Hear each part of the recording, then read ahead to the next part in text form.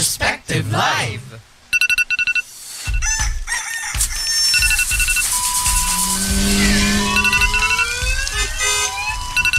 Gising na, UPLB at Southern Luzon. Wake up! Good morning! Heto na ang kukumpleto sa inyong mapagpalayang umaga. Ang pinakamainit na balitaan at masayang talakayan na mula sa masa at para sa masa. At ngayon, simula na ng Perspective Live. Perspective Live! Good morning! Wake up! Perspective Live! Oy, magandang umaga po mga panyero. Not to be Love Radio pero si Ian Rafael Lopez na po ito sa Perspective Live. Kasama po natin ang Mare ng Bayan, Laura. Hello, Ian. Good morning. Good morning po sa ating mga manonood. Yes. Tama. At sana po maganda ang gising ninyo na nabulabog kayo ng aming bagong opening billboard. Sino ba nag-isip nun, Ian? Ewan ko rin. Lahat ng pinakaayaw nating alarm, andyan naman Pinagsama-sama no? Wala lang, pampagala lang yan. Ano? So ito na. Opo, Perspective Live na nga po ngayon pong ika-27 ng Pebrero taong 2021, February 27, 2021. Sa ilang saglit po, balita kami ni Laura, tapos mamaya po usapang LB. Kami rin ni Laura. Bakit ba wala yung dalawang yung mga dalawang kolokoy na kasama natin? Si Dean, parang may asikasuhin something, tapos as a busy boy, at si PB naman ay masakit yung panga at ngipin na dahil galing siya sa dentista noong last Thursday. Promise, si PB po ay unintelligible po sa mga sandaling ito. So, kailangan po niya mag-answer. Pwede natin gawin ng game yun, yung di ko yung sinasabi ni PB, no? Hulaan mo. Ayan. Ano niya ha, yung intro niya, yung maraming salamat po. Kayo po ay nanonood sa mga first segment ng Perspective Live. Perspective Live! Ay, Laura, live and alive po tayo ngayon sa Perspective Facebook page. Kung may gusto na mag-stream din sa amin, ganyan sa channel nyo, okay lang din. Nga pala, kung meron kayong mga komento sa ating mga balita na pag-uusapan, comment lang kayo. Opo, sa amin pong Facebook page, facebook.com/upbperspective/live. Ayan, automatic na po lalabas, bubungad ang mukha namin ni Laura Domingo sa mga sandaling ito. Uy, speaking of alarms, malapit na magsimula yung klase. Tama, Mare. Oo ka, galing ng adlib mo doon. Anong oras yung pinamaaga mong schedule? Kasi ako? live na tayo, 8:30. Ikaw ba? Oo naman. 8:30 din. 8:30 yung late na. Samantala dati sa LV, di ba? Wala tayong choice. Nagsi 7 a.m. tayo. Ay, hindi ako pumipili ng ganun, ha? Totoo ba? Na all may freedom to choose. Kasi kami naiiwala lang sa amin 7 a.m. Di ba? Dati yung HK ko 7, tapos pag 7:50 na nilalak na niya yung pinto. Grabe, no? Grabing HK talaga yan. Kala mo naman ang daming jeep papunta ng GoPlan. Ay, wala. Wala nga Okay, so sa ilang saglit lang po, balitaan na. Tutok lang kayo sa mga nandito po sa Perspective Live. Ayan, sabi ni Ruben, is this TR and UE crossover? Sa tingin mo, ano ba tong ginagawa namin? Yan, okay, antabi lang po kayo ha. Ito na po ang mga balita sa ilang saglit lang. Perspective Live! Sina Ian Rafael Lopez at Dean Carlo Valmeo nagbabalita sa Perspective Live! Perspective Live! Good morning! Ang oras po natin, 1 minuto makalipas ang alas 10 ng umaga. Wow, on time. So mapagpalayang umaga po, UPLB at Southern Tagalog. Ako po si Ian Rafael Lopez. At sa ngalan ni Dean Carlo Valmeo, ako po si Laura Domingo. At narito ang ulo ng mga balita sa today's rundown. Ngayon pong ika-27 sa buwan ng Pebrero taon 2021, February 27, 2021. Perspective Live! Oy, ika-35 anibersaryo ng EDSA Revolution, ginunita ng mga leader estudyante dito po sa UPLB. Samantala dito naman sa Cubao, isang lalaking nag-iwan ng bag at kahon sa EDSA Monument, arestado. Ayan, college ko to Sa UPLB SEM, nagsagawa ng consultation, dialogue sa pagsisimula ng ikalawang semestre. Ang Universidad ng Pilipinas nagsagawa daw ng town hall meeting para sa pagsisimula ng ikalawang semestre. Nais muling binuksan itong Biyernes upang makapagparehistro ang mga estudyante. Ang tanong, may nakapagparehistro ba? Ibang balita po, mga magulang ng mga batang lumad pinagbantaan ng mga pulis sa Cebu. Ha? Wala nang tigil na naman itong mga pulis, ha? Weekly na lang, ganito yung mga balita Weekly, natin. tama. Parang today's rundown ng usapang LB dahil tayo po ay live na live, ha? Ito na. DOJ, inaming may pagkakamali ang mga pulis sa anti-drug ops. First time umamin ng pagkakamali. At para sa balitang pambansa, Filipino nurses magiging pamalit para makakuha ng bakuna mula sa ibang bansa. Talaga? Totoo ba yun? Ba't naman gagawin ganun yung mga nurses natin? Samantala ang UK, tinanggihan ang alok na ito ng DOLE. Mula sa Perspective Live, ito ang mga balita sa Today's Rundown. Narito, sina Ian Rafael Lopez at Dean Carlo Valmeo. Mali. Perspective Live. Good morning.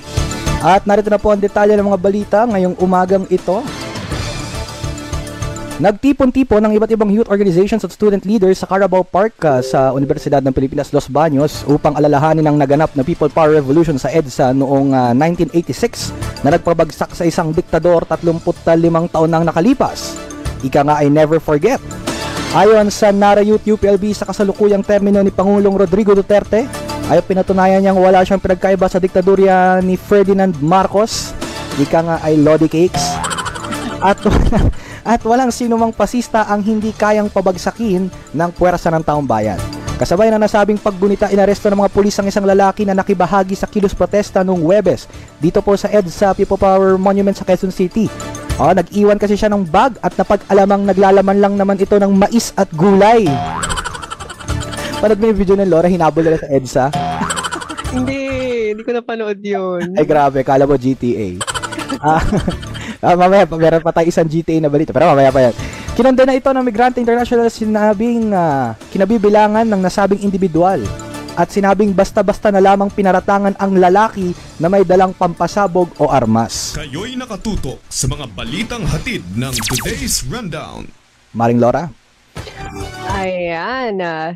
Time check po tayo. It is 10:05 a.m. Sa ating susunod na balita, UPLB-SEM ay nagsagawa ng konsultasyon o sa pangunguna ng SEM Student Council o SEM-SC noong 18 ng Pebrero alinsunod sa nalalapit na pagsisimula ng klase ngayong semestre. Sa isinagawang dialogue ng SEM-SC, inilatag ng ang SEM Synthesis of Pre-Semester Concerns sa isang Zoom meeting na tumalakay sa 18 student demands at concerns na tutugunan ng SEM Administration sa pagsisimula ng ikalawang semestre. Kasama sa mga napag-usapan ang pagdedesisyon sa unti-unting pagbubukas ng UPLB campus para sa face-to-face classes, pagtanggi ng school administration sa paggamit ng laboratories sa campus, at ang walang konkretong plano at guidelines ng Interagency Task Force or IATF na papayagang gumamit ng university academic facilities ang mga estudyanteng may thesis o research na kailangang tapusin upang makagraduate. Ikaw, Laura, malapit ka na rito, di ba? Sa ganitong level na. Hindi naman sa sinasabi ko matanda ka na, pero di ba, pinaproblema mo na rito kung paano ka gagawa ng thesis? Oo, kasi marami doon ay fieldwork, no? So, talagang makakompromiso yung ganung mga klaseng pag-aaral. Dahil sa, yun nga sa sitwasyon natin ngayon. Pero sana pakinggan ng SEM administration, taga-SEM ka. Itong, based on your experience, receptive naman ba ang SEM administration sa mga ganitong demands? Oo, sa tulong ng SEM-SC, madalas nagkakaroon ng dialogue at natutunan rin talaga marami sa mga kailangan namin or mga demands namin. Kaya okay, good morning kay Sig Severino. Good morning. Ay, eto na pala. Kayo'y nakatutok sa mga balitang hatid ng Today's Rundown. May kinalaman po rito sa balik klase sa Perspective Live. Kausapin po muna natin ng UPLB Vice Chancellor for Student Affairs si Dr. Janet Silva. Opo, On Point Hall of Famer Dr. Janet Silva. Pero Vice Chancellor na po siya dati nung ini-interview namin siya, pa lang siya parang sa ACAD yun. Ngayon po, siya na pong Vice Chancellor for Student Affairs, no? Patungkol po dito sa ano ba yung paghahanda ng universidad, no? Para po rito sa nalalapit na pagbubukas ng klase. Oo, dito na pala si Sig. At syempre, iba't iba pang programa ng OVC, ano ba yun? OVCSA, no? bago, sorry. Patungkol sa SLAS, syempre sa gadget distribution, etc. Magandang umaga po, Ma'am Silva, si Ian at si Laura po ito ng Perspective Live. Perspective Live! Morning, Ian. Good morning, Laura. Ay, ma'am. Ating tagapanood. Opo. So, yung background ko, sorry, nandito ako sa... May manok, talagang good morning. Okay lang po, ma'am, diba? At least, pagkatapos itong radyo-radyuhan na to, simula na po ng weekend, no? Una po munang tanong namin, ma'am, ano po ba yung mga paghahandang ginagawa ng OVCSA at ng UPLB? Opo, dito po sa pagsisimula ng second semester. Okay. Unahin ko yung paghahanda ng UPLB kasi nabanggit nyo kanina yung mga concerns, no, regarding madedelay sa graduation because of the non-offering of lab courses. In fairness sa UP administration at hindi lang sa UPLB pero yung buong UP system, kaliwat kanan talaga yung proposals na pinadala natin sa IATF at saka sa CHED para lang ipakita na in terms of safety protocols na hinihingi nila, we are more than prepared para tanggapin ang mga bata. We even had retrofitting ng ating mga dorms. Opo. Paano po yung retrofitting na yun? Kumbaga yung sumusunod sa mga minimum health standards, di ba? Ganun po yung nangyayari doon? Yes, oo. Inihanda natin actually ang women's dorm as the model dormitory para yun yung makikita natin na kaya natin actually tumanggap ng mga estudyante, although limited syempre because we have to follow safety protocols.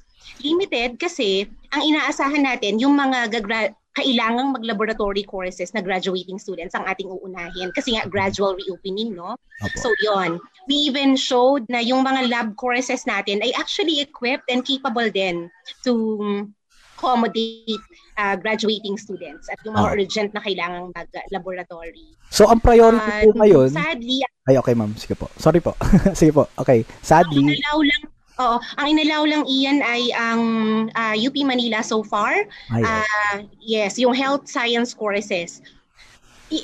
Nakita ko yung effort talaga ni BC Jean Loyola sa pagkalap ng datos sa mga deans para sa justification ng na kaya natin to offer the laboratory course and to justify the request na gradually i-open na natin yung classroom. So sa hindi tayo napayagan.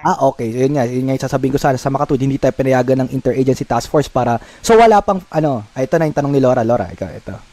And so may possibility pa po bang magkaroon ng face-to-face classroom setup ngayong second semester? Yung second semester ay parang definite na sila na hindi nila talaga kayang i-approve ang UP Los Baños kahit yung offer natin for laboratory courses. Kaya yung move ng OVCAA ay itanong sa mga deans at saka kausapin yung mga advisors to talk with their respective students, the advisors and the students to come up with an alternative kasi hindi talaga option yung madedelay and then we're just waiting for the approval of the CHED and the IATF. Kailangan talaga yung sa level ng advisor at noong estudyante ay may kaisahan na ano ba yung alternative doon sa thesis na mga kailangan ng laboratory work na pwedeng gawin ng mag-aaral. Ang deadline noon actually is yesterday. Sorry hindi ako nakakuha ng update in time for that kasi syempre i-consolidate pa ni BCG kahapon yon. But the deadline of the deans and the advisors ay kahapon ng hapon. Okay, sa mid-year po, ma'am.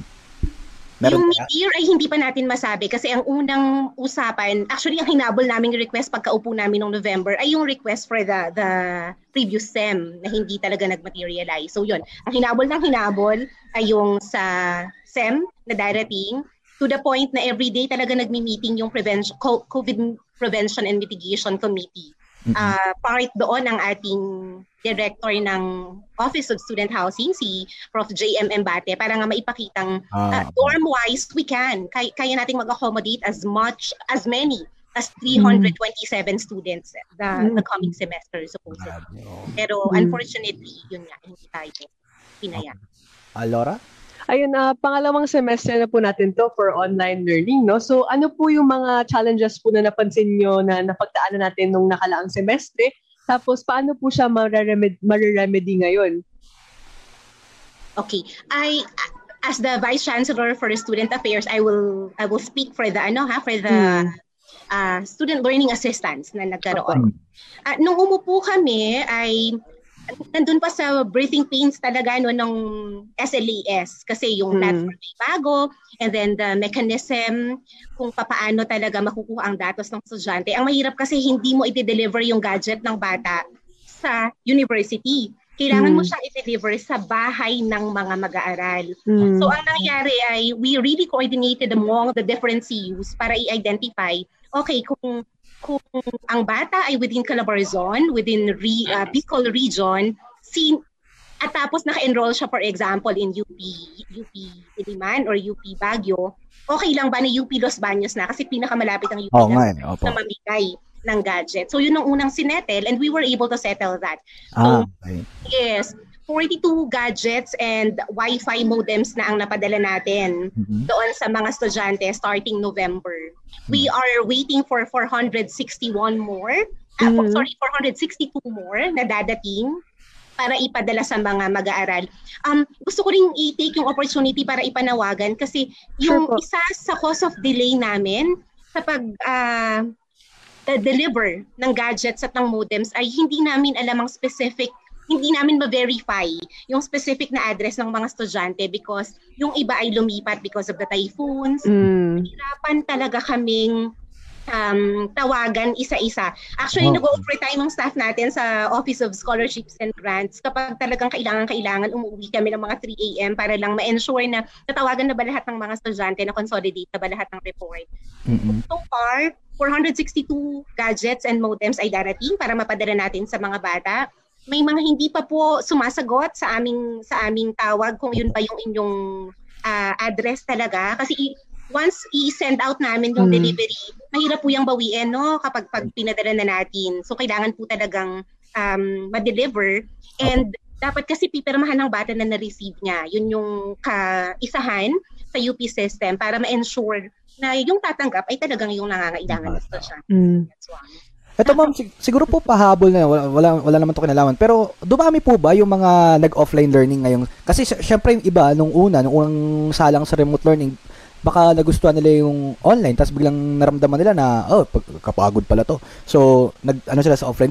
May mga ganun na po ba tayong data? Or may mga ganun po ba tayong trends na nakikita? Yes, so far nag-meeting kami kahapon sa CSFA kasama namin si Jax Bongo, si USC Chair. Okay. Ang nanghihingi pa lang for offline learners ay 4. Before we had I would have to verify but it's more than 500 na offline learners ang nanghingi before. Pero ngayon ay 4 pa lang ang nagsasabing kailangan nila ng printed modules and the reason na sinasabi nila ay dahil sa eyesight problem. Pero wala pa kaming ibang natanggap from other colleges kasi nanghihingi tayo ng datos from the different college secretaries for that particular information. Pero doon sa last sem na datos na sure ako na hindi pa natin tapos tugunan, ay meron pa tayong 39 na estudyante. May 39 offline students tayo na yun yung primary focus ng UPLB Cares. So ang target namin ay by March 7, yung 39 na yun ay magkaroon na ng gadgets para sa offline learning. Semester.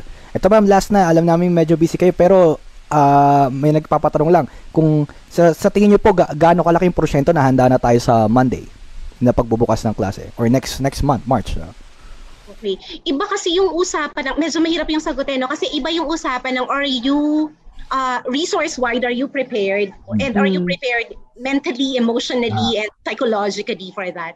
Medyo ang hirap kasi alam natin na mentally, ang draining kasi talaga yung attend ka ng classes sa Zoom. And I know that the system is not perfect, lalo na dahil yung mga bata ay nag-enroll hindi para sa pareho pa rin ang stand ko, mula nung ako ay presidente ng Union hanggang sa kasalukuyan na hindi naman nag-enroll ang mga bata for this hindi sila prepared really for remote learning. Kasi ang ina-expect nila would be the face-to-face interaction. But then again nga, ito nangyari ang pandemic. We had no choice but to start and continue with ano na ba ang meron.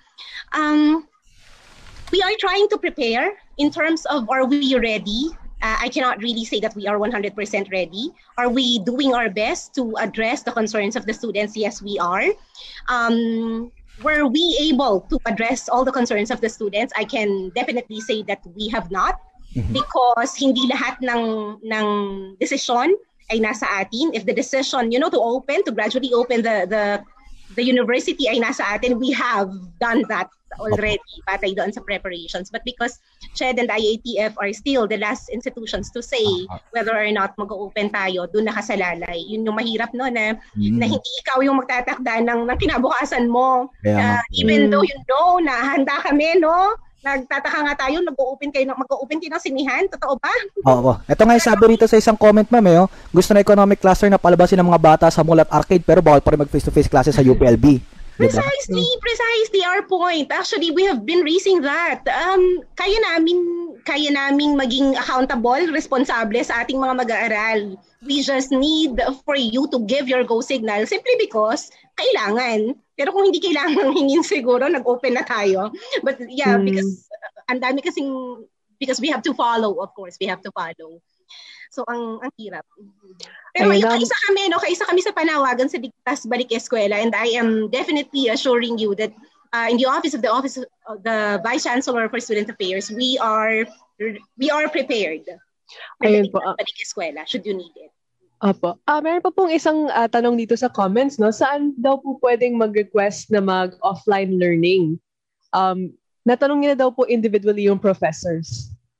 I see. Okay, sa professors, kasi kumukuha naman kami ng datos, but the best way para mas madali na makarating sa amin ay either sa inyong respective college secretary or idirekta nyo na mismo sa akin. So yung email ovcsa.uplb@up.edu.ph. Okay. Maraming salamat po, Doc Silva. Meron po ba kayong panghuling mensahe po para sa ating mga manonood? Laura, pwede ba akong magbigay ng update lang sa SLAS natin? Okay po, no problem po. Thank you so much.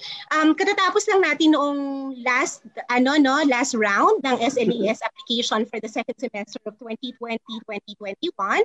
We received 269 applications. Na-approve na namin siya sa CSFA kahapon para nga makaabot siya sa March 1. 161 students filed for appeals. Na-approve na po namin ang 140 sa appeals na ito. However, 141, I'm sorry.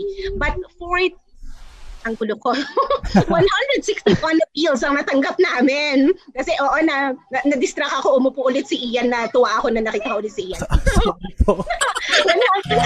Kasalanan pala ni Ian. Sorry, Ian.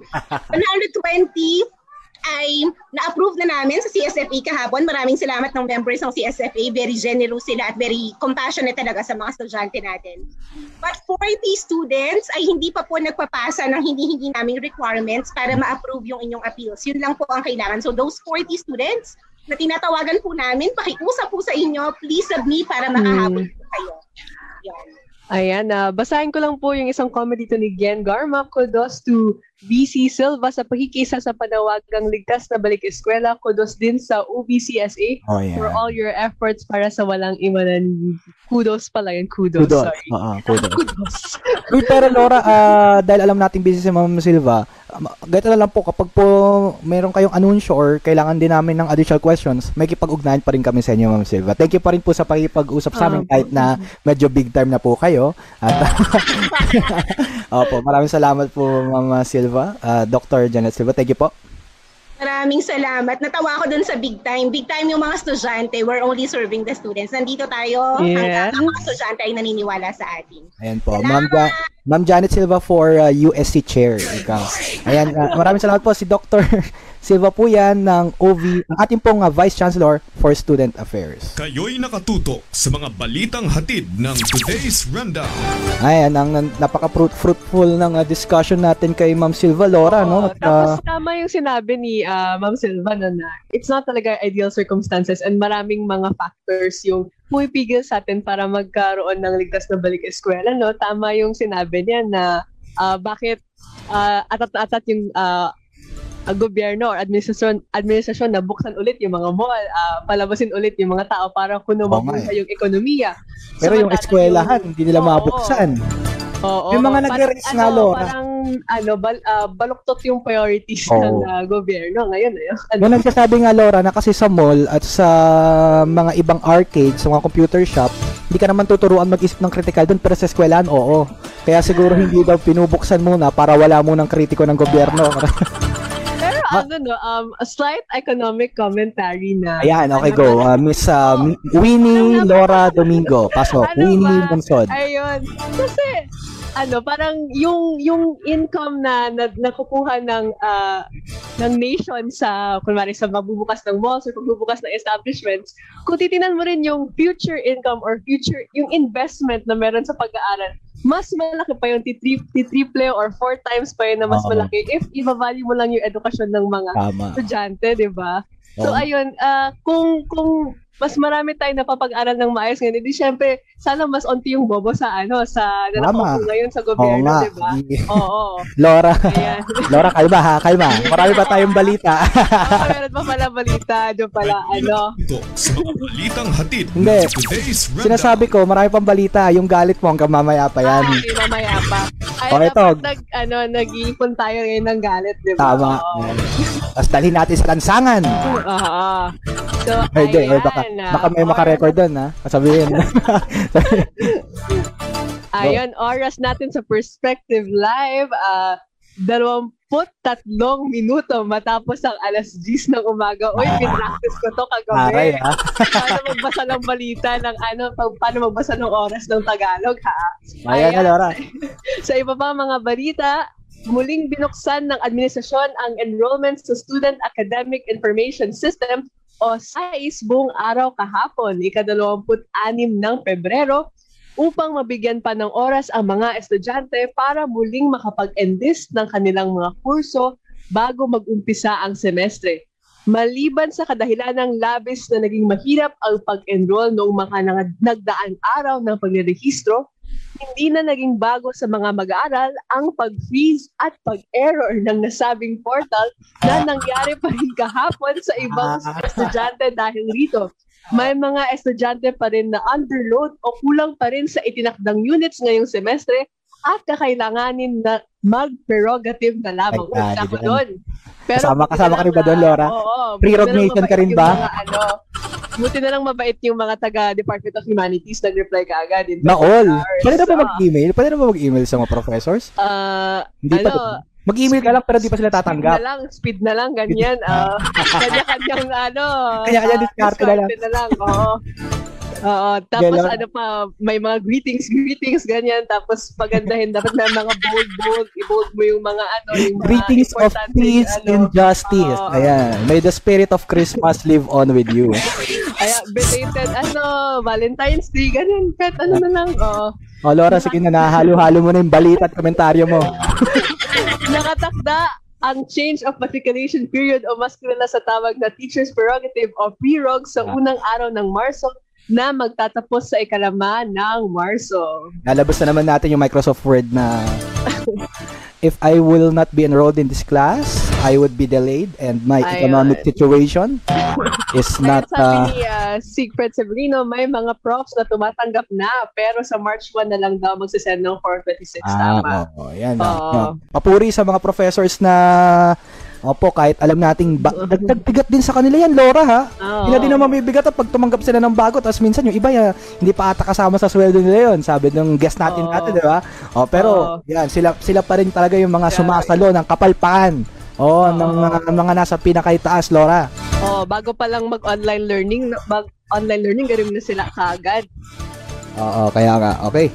Kayo'y nakatuto sa mga balitang hatid ng today's rundown. Perspective Live.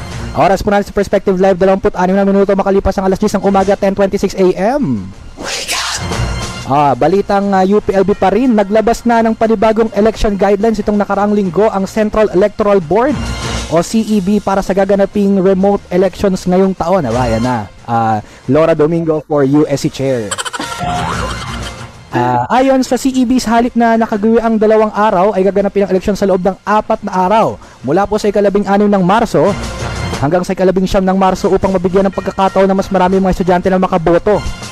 Ang problema rito laging turnout, no? Ang baba ng turnout ng mga nakarang taon. Paano kaya palalakasin yan?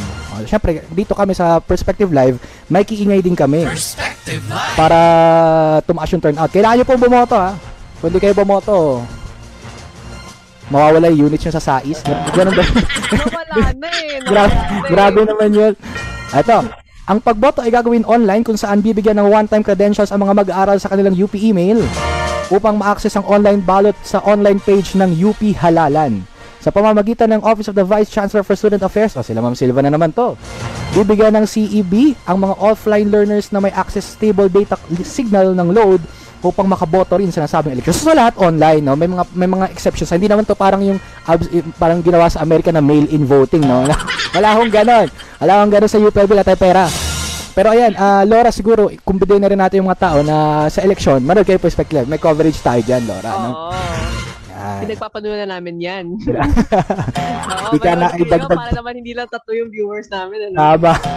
Masama pa rin loob mo ng 3 yung viewers natin last week, no? Saan ba kayo, no? Tulog pa kayo. Saan ba kayo? Ba't ngayon dami niyo? Today's Rundown. Sa Perspective Live, kayo'y nakatuto sa mga balitang hatid ng Today's Rundown. Perspective Live. Ang oras po natin mga panyeron, ako kumikilos ang relo. 28 minuto makalipas ang alas 10 ng umaga, 10:28. Wow, bilis ng oras. Overtime to, Laura. Ito, kailalaman pa rin po sa pagsisimula ng 2nd semestre, nagsagawa po ng town hall meeting ang Universidad ng Pilipinas. Itong UP, puro town hall meeting eh. Yung mga nasa itaas, puro town hall meeting. Pero wala naman tayong nararamdaman na epekto ng town hall meeting na yan. Pero sige, alamin na lang natin kung ano napag-usapan dyan sa town hall meeting na yan. No, nandito na po si Charles Rivera para sa Charles, pasok! Perspective Live. Nagsagawa ng town hall meeting ang Universidad ng Pilipinas nitong Martes, Pebrero 23 upang dinggin ang mga agam-agam ng mga mag-aaral sa napipintong pagsisimula ng 2nd semestre ngayong academic year. Pinangunahan ng UP Vice President for Academic Affairs Maria Cynthia Bautista ang nasabing town hall session. Ayon kay VP Bautista, nakikipag-ugnayan na ang Administrasyong UP sa Commission on Higher Education o CHED sa muling pagbubukas ng universidad sa face-to-face classroom setup. Hindi naman nagustuhan ng College of Veterinary Medicine sa UPLB ang pagsasawalang bahala ng UP admin sa kanilang panukalang manumbalik na rin sa face-to-face classroom setup. Sa isang joint statement na pinangunahan ng CVM, sinabing kailangang makita ng pamahalaan na magkasing halaga lang ang health sciences sa tao at sa hayop. At ngayong kinakailangan ng mga profesional sa nasabing field dahil sa lumalalang krisis tulad ng African swine fever na nagdulot ng kakulungan ng supply ng baboy. Samantala, tinalakay naman ni Assistant Vice President for Academic Affairs, Evangeline Amor, ang magiging daloy ng 2nd SEM tulad ng mga schedule ng reading break sa 2nd SEM maging sa mid-year. Ani Amor, mula Marso 1 hanggang Hunyo 11 ang 2nd semestre na may reading break na mula Abril 29 hanggang Mayo 5. Habang ang mid-year ay mula sa 5 ng Hulyo hanggang sa 20 ng Agosto na may 3 araw na reading break. Kabilang sa iba pang mga napag-usapan ay ang paggamit ng mga resources ngayong online classroom setup. Gayon din ang mga serbisyong nagawa ng universidad para tulungan ang mga mag-aaral tulad ng SLAS o SLAS program. Yan ang mga mainit na balita. Iyan. Charles, ikaw, handa ka na ba sa pasukan sa Lunes? Susubukang maging handa, pero 50-50 tayo dyan. Oo, pero ayan na kumbaga yung town hall meeting, saan ba brinodcast yan? Ba't parang hindi namin din naramdaman? Kung wala pang today's rundown, baka di namin nalaman yan. Nagkaroon ng pre-registration nitong town hall meeting na ito, no, sa UP. So, sila lang din ang nakatingin. Sila lang din ang pero nagkaroon naman ng live stream, no, sa Facebook page mismo ng UP. Live stream. Sabi nga rito, pagod na raw si Sig kaka-attend ng mga ganyan. Okay, Charles, maraming salamat. Okay, maraming salamat. Ito si Charles Rivera ng UPLB Perspective. Magsulat, maglingkod at magpalaya. Balik sa inyo, Ian at Laura. Kayo'y nakatutok sa mga balitang hatid ng Today's Rundown. Sa ating pong pagbabalik sa Today's Rundown, isang pesante sa Mindoro, naku po, niredtag at inaresto ng mga pulis. 2 resolusyon sa CAR, planong isailalim sa tokhang ang mga individual at grupong makakaliwa. Wala na ba kayo magawa? Sinovac, parating na bukas. Paturo ka ba nun, Laura? Papaturo ka ba ng Sinovac? Ayoko, ikaw na lang mauna. Hala ka na. Mga estudyante sa Cavite, nananawagan sa ligtas at mabisang bakuna para sa lahat. Ayan, mga tauhan ng PNP at PDEA. Ako, kayo na naman. Nagka-enkwentro, mga otoridad. Clueless umano sa nangyaring barilan. Kailan ba kayo hindi naging clueless? At ilang mamamahayag ng Daily Tribune, ng pambansang pambalot ng tinapa, naku po, sinampahan ng kaso ng fist joke dahil sa kontrobersiya sa 2019 Southeast Asian Games. Laura? Lahat ng yan at iba pa sa pagbabalik ng today's rundown sa Perspective Live. Ang oras po natin, mga panyero, ay alas 10:32. Pumatak ng relo, alas 10:32 na. Tara na't panoorin mamayang alas 8 ng gabi ang ika-43 pagtatanghal. 43rd year. Tama ba? 43rd year na to. Yes. Ng Scott Iska na may temang mga oda ng Pilipino sa pakikibaka. Ayan. Sa unang pagkakataon ng Scott Iska po, mapapanood online. Hindi nyo na kailangan pumila ng sa anong tawag doon? Hindi nyo kailangan pumila sa DLO Mali para mapanood tong Scott Iska. Diyan na lang kayo. Higa kayo sa kama nyo, sa sapa. Ayan. Online na, Laura. Ayan. Ano ba makikita nila, Laura? Ayun, sa halip na magtanghal on stage, ngayong taon ay ipapakita ng Scott Iska ang ilang mga clips mula sa kanilang mga nakaraang pagtatanghal noong 2010 hanggang 2019. Nice. Ayan, layunin ng production na ito na imulat ang mga mata ng maraming mga estudyante tungkol sa mga inhustisya sa ating lipunan. Para mapanood po ang Scott Iska ngayong taon, pumunta po kayo sa Facebook page nila para sa iba pang detalye. Ang oras po natin, pumatak na ang relo. 33 minuto makalipas ang alas 10. Ay, ayan na. Kumakaripas ang oras 10:34. Perspective Live. Perspective Live. Sina Ian Rafael Lopez at Dean Carlo Valmeo nagbabalita sa Perspective Live. Good morning. Ayan. Balik tayo sa ating mainit na balitaan. Oras natin sa Perspective Live ay 10:35 a.m. Nasaan yung pre-practice mo? Kinakala ko Okay, go, Laura. Sa isang pagpupulong ng United Nations Human Rights Council nitong Miyerkules, inihayag ni Department of Justice Secretary Menardo Guevara na sa ilalim ng war on drugs ni Pangulong Duterte, may mga ilang pulis na hindi sumunod sa tamang protocol ng anti-drug operations sa mga nanlaban umanong mga suspect. Ayon kay Guevara, sa kalahati ng higit 5,000 records na siniyasat, lumabas na hindi ipinatupad ng mga pulis ang tamang koordinasyon sa ibang mga ahensya sa pagproseso ng crime scene. Isang bagay na matagal nang binabatikos ng mga human rights advocates sa nasabing madugong kampanya. Dagdag pa ni Guevara, ang karaniwan sa mga nasabing pagkakamali ng pulisya ay ang kawalan ng full examination ng armas, walang verification process ng pagmamayari ng baril sa crime scene, at ang hindi pagsagawa ng paraffin test at ballistic examination. Yan na, Laura, ito na. Malaking balita niya. Sabi, inamin ng mismong appointee ni Duterte na yung mga pinagagawa ng mga pulis niya nung kasagsagan ng madugong gera kontra droga, mali-mali.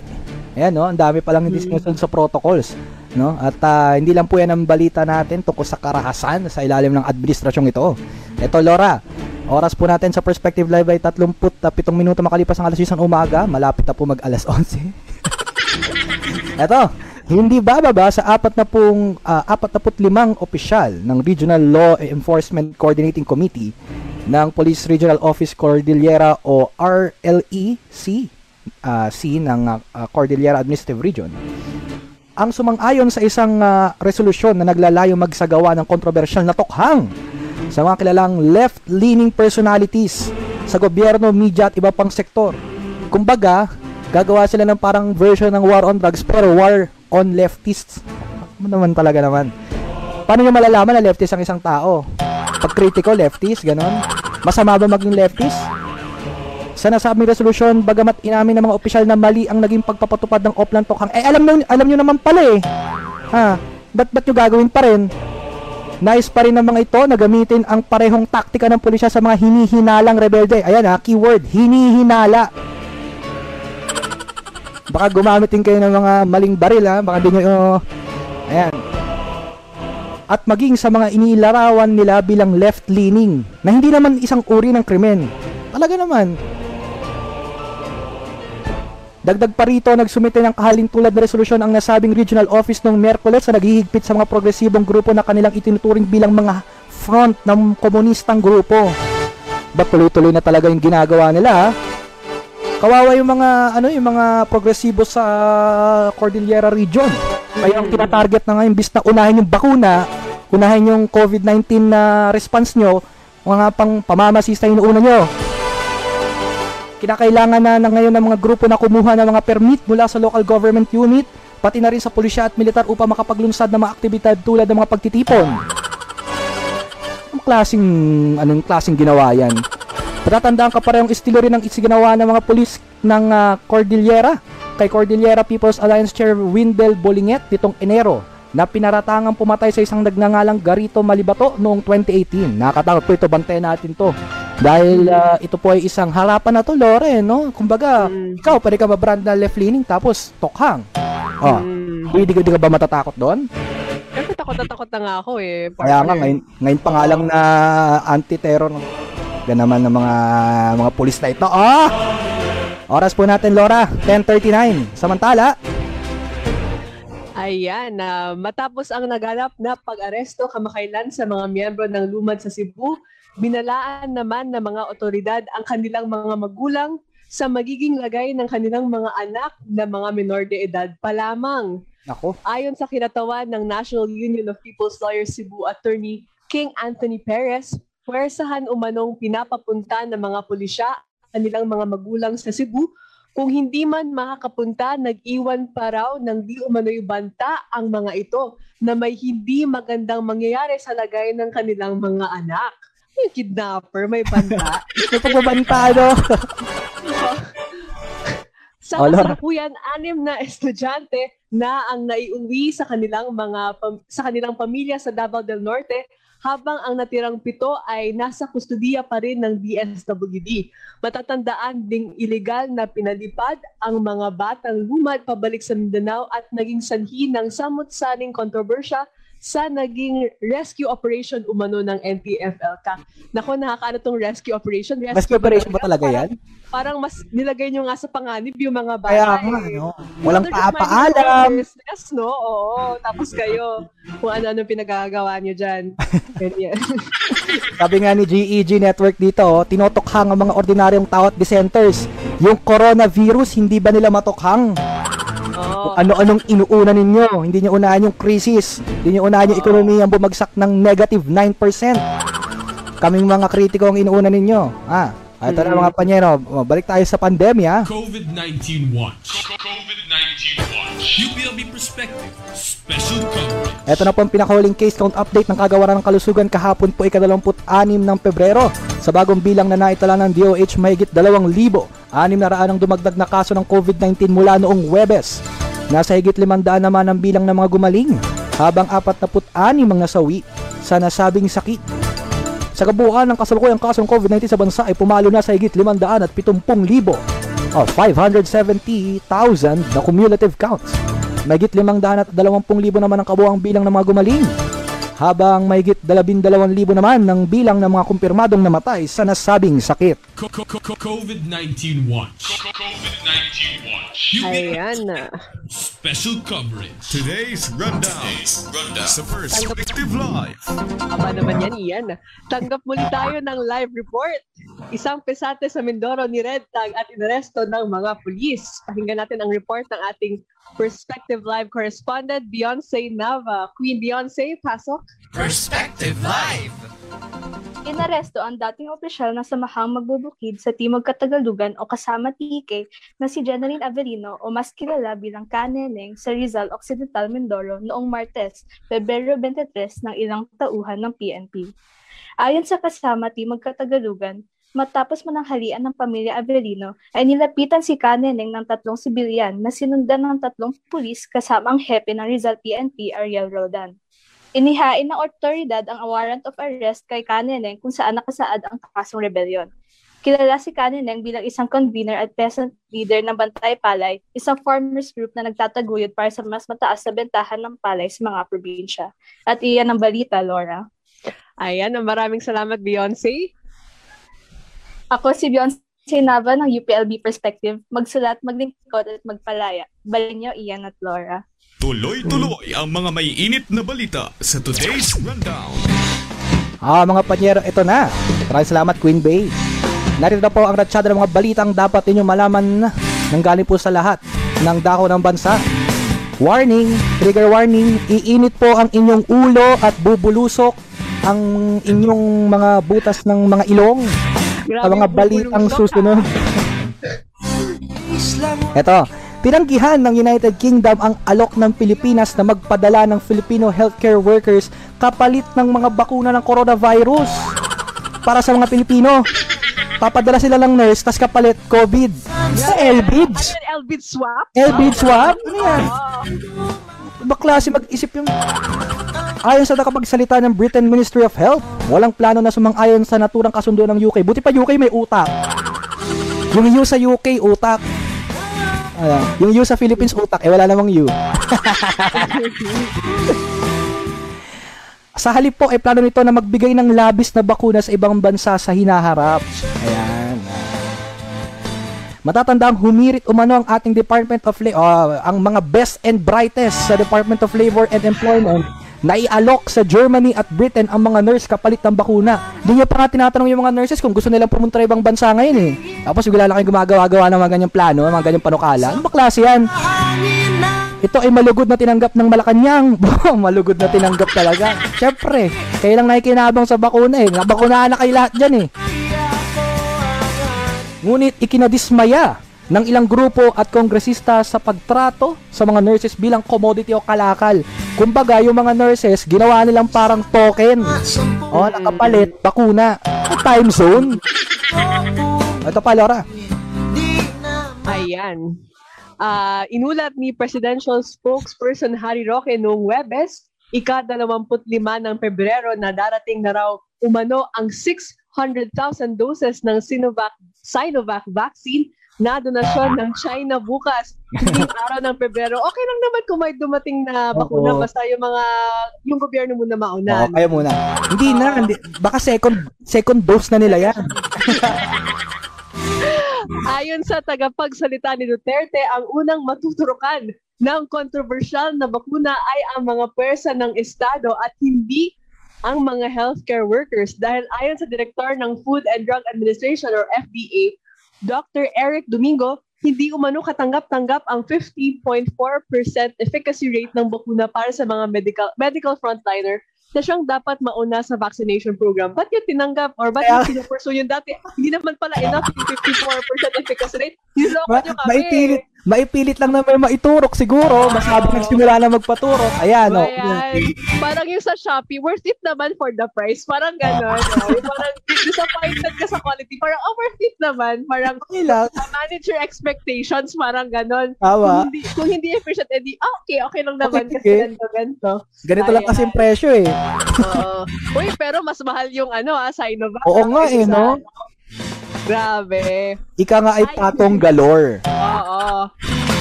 Ayon naman sa ulat ng GMA News, huli ang Pilipinas sa mga bansa sa ASEAN na makakakuha at makakapagsimula ng vaccination program. Grabe naman tong Pearl of the Orient.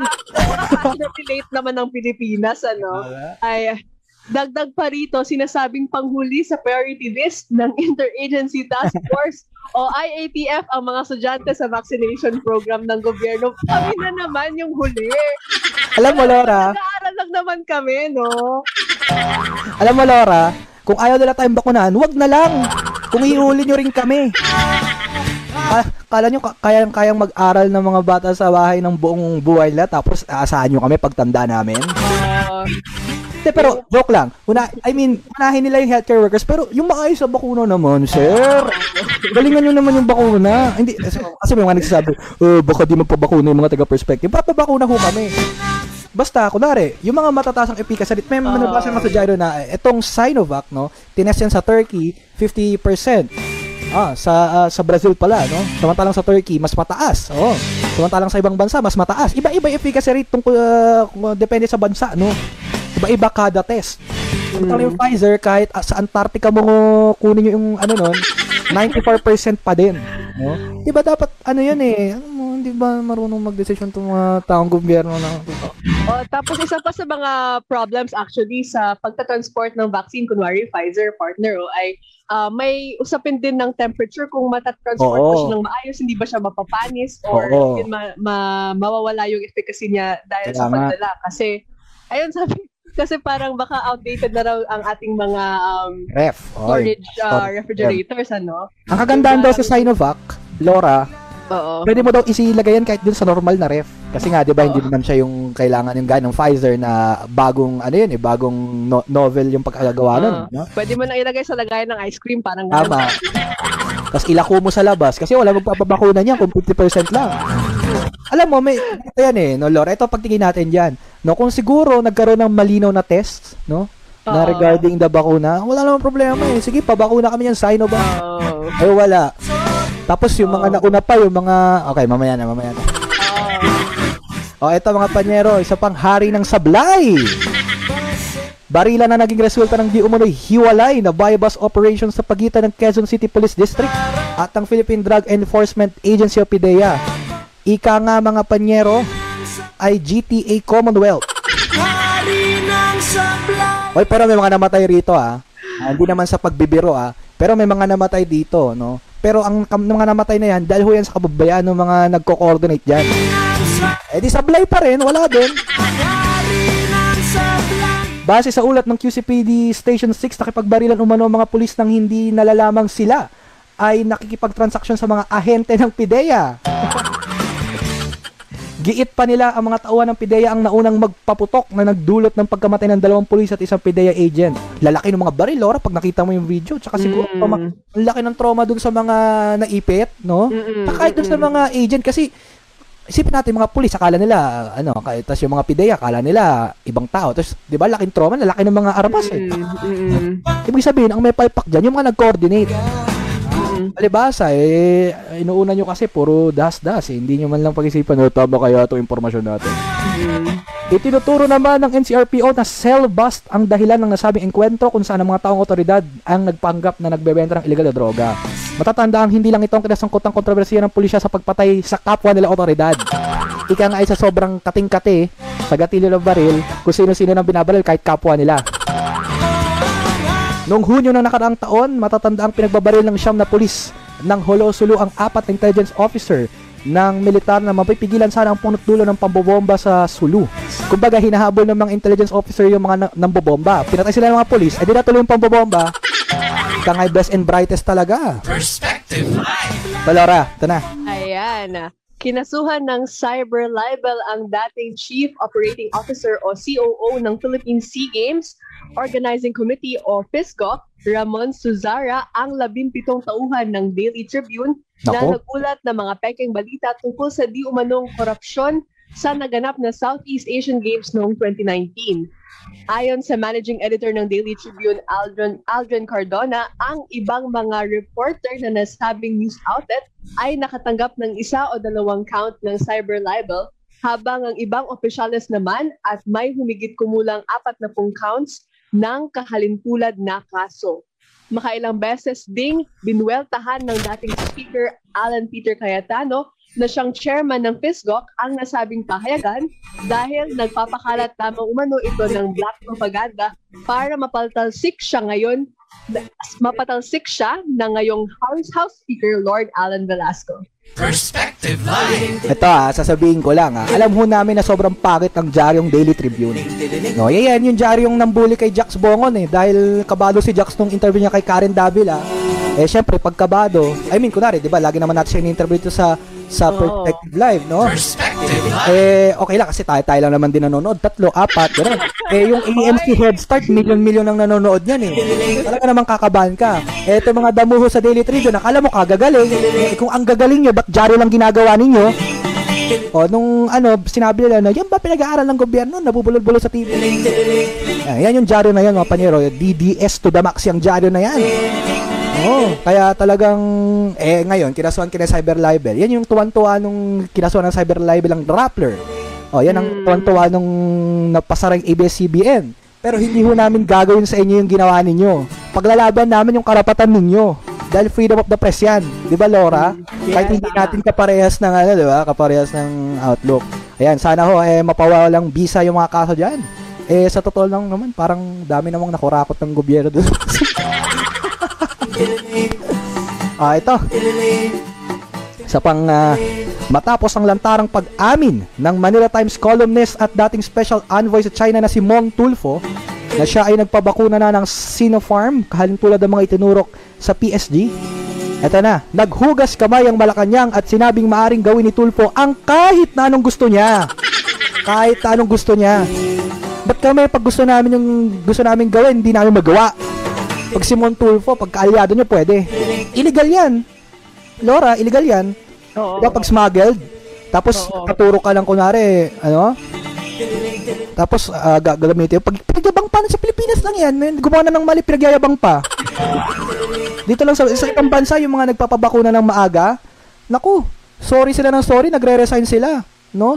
Dito sa Pilipinas, proud pa, no? Tuwan-tuwa pa mga...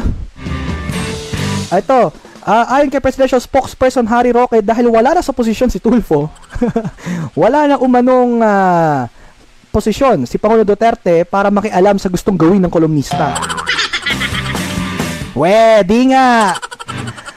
Samantala, tikom naman ang bibig ng Department of Justice at ng National Bureau of Investigation kung isasama ba si Tulfo sa listahan ng mga taong iimbestigahan sa illegal na pagkakapasok at pagpapaturok na nasabing Chinese vaccine. Nagyabang pa, no? 2 linggo daw siyang di nakatulog kasi daw paggising niya. Loko! Natatandaan noong nakarang taon ay usap-usapan din ang pagpapabakuna ng piling miyembro ng PSG ng mga smuggled na Sinopharm vaccines para daw umano protektahan ng Pangulo sa banta ng virus. Yan nga sabi ng nanay ko Kaya daw hindi na nagmamadali yung itong gobyerno sa pagpapabakuna. Kasi nabakunahan na sila Di okay na lang tayo na wala pang bakuna kasi sila, nabakunahan na sila. Ox na kami. Kayo na bahala. Kuha kayo ng Sinovac sa mga ref nyo, tapos unaan yung mga sarili nyo, bahala lang kayo dyan. Kayo'y nakatutok sa mga balitang hatid ng Today's Rundown. Tada, Laura. Oo nga pala. Alam niyo pa yan? Moonstar 88. Moonstar 88 po yan sa Feb Fair ngayong linggo. Bukas, At pakilala mo nga yung natin dito, yung kakausapin natin tungkol dyan. Para sa promotion ng Feb Fair, tawagin natin ang dalawa sila, ang UPLB Development Communicator Society Inc. or DevCom, mula sa DevComSoc na si John Warren Tamor at SEMSC Chairperson Sigfred Severino. Magandang umaga po sa inyong lahat. Magandang umaga sa inyong dalawa, si Ian at si Laura. Live na kayo sa Perspective. Ayun. Sana sila? Good morning. Morning po. Hello. Yan, good morning. Unahin muna natin to Laura, itong Star Carillo. Mamaya na ito no? Ito yung org-watch natin sa dulo. Ano bang maasahan natin sa org-watch, Warren? At ano ba? Ibitahin mo na yung mga nanonood sa ating 3 viewers. Wait. Ayan. Sige. Ayan. Hello guys. So, mamayang gabi, 7 p.m. In-invite namin kayo sa Star and Carillion Season 17, Natatangi Ka.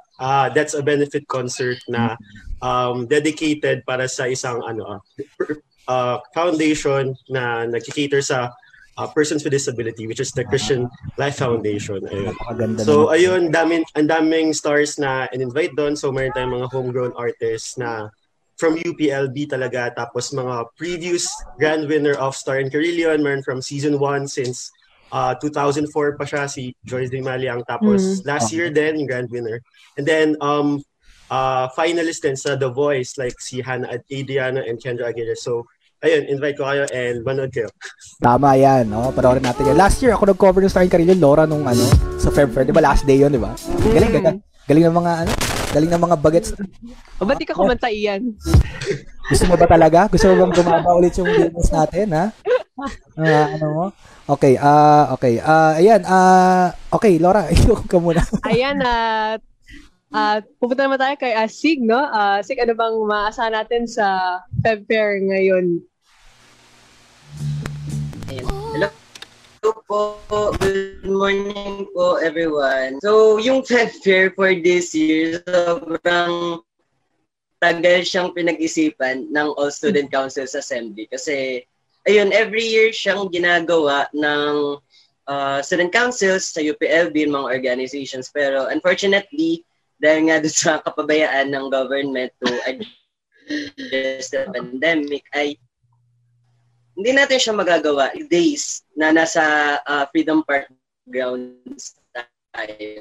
So, ayun, pinag-isip first and foremost naman ang Fair ay hindi naman para pagkakitaan. So, purpose naman ng Fair is, yung protest fair talaga siya para magpaingay ng advocacies, ng struggles ng iba't ibang sector ng UPLB, ng Southern Tagalog Region, tsaka ng mga national issues. So, ayun, kaya bago matapos yung February para mapangatawanan yung pangalan fair ay pagdesisyon na ng All Student Councils Assembly na magkaroon ng isang one night only, kumbaga, na online benefit gig. So, ayun, kasi, ayun nga, the past year, sobrang daming national issues na pumutok. Sobrang daming kinaharap na problema yung iba't ibang sektor ng Pilipinas. And sobrang gandang platform, sobrang established na platform na yung February Fair para mapaingay, para mapadala sa mga estudyante ng UPLB yung mga issue kinakarap ng bansa. So for this year, ayun, ginawan talaga ng paraan ng ASCA para mapush siya, and ayun, yung mga performances natin ay mula sa mga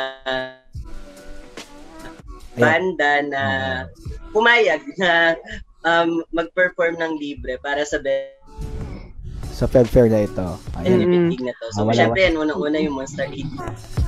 So, ayun. Tapos, since benefit gig siya, ang beneficiaries ng Feb Fair namin for this year ay mga students ng UPLB na mangangailangan ng financial assistance for the next semester.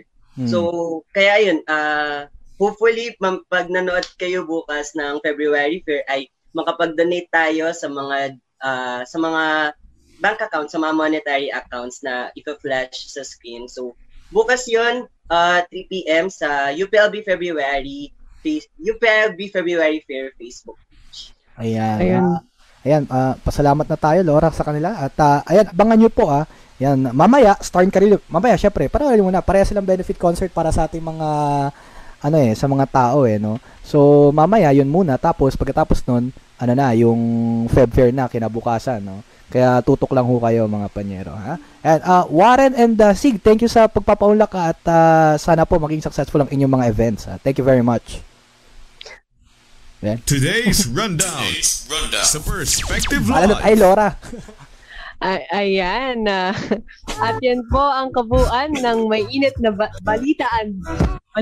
At yan po ang kabuuan ng may init na balitaan dito lamang sa today's rundown. Huwag kalimutang pumunta sa uplbperspective.org at sa aming social media accounts para sa pinakahuling mga balita sa UPLB at Southern Tagalog.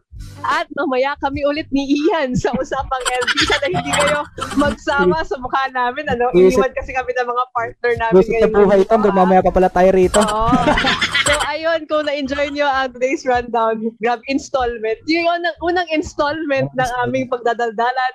Susunod na po mamaya ang Usapang LB. Ano nga bang pag-uusapan natin?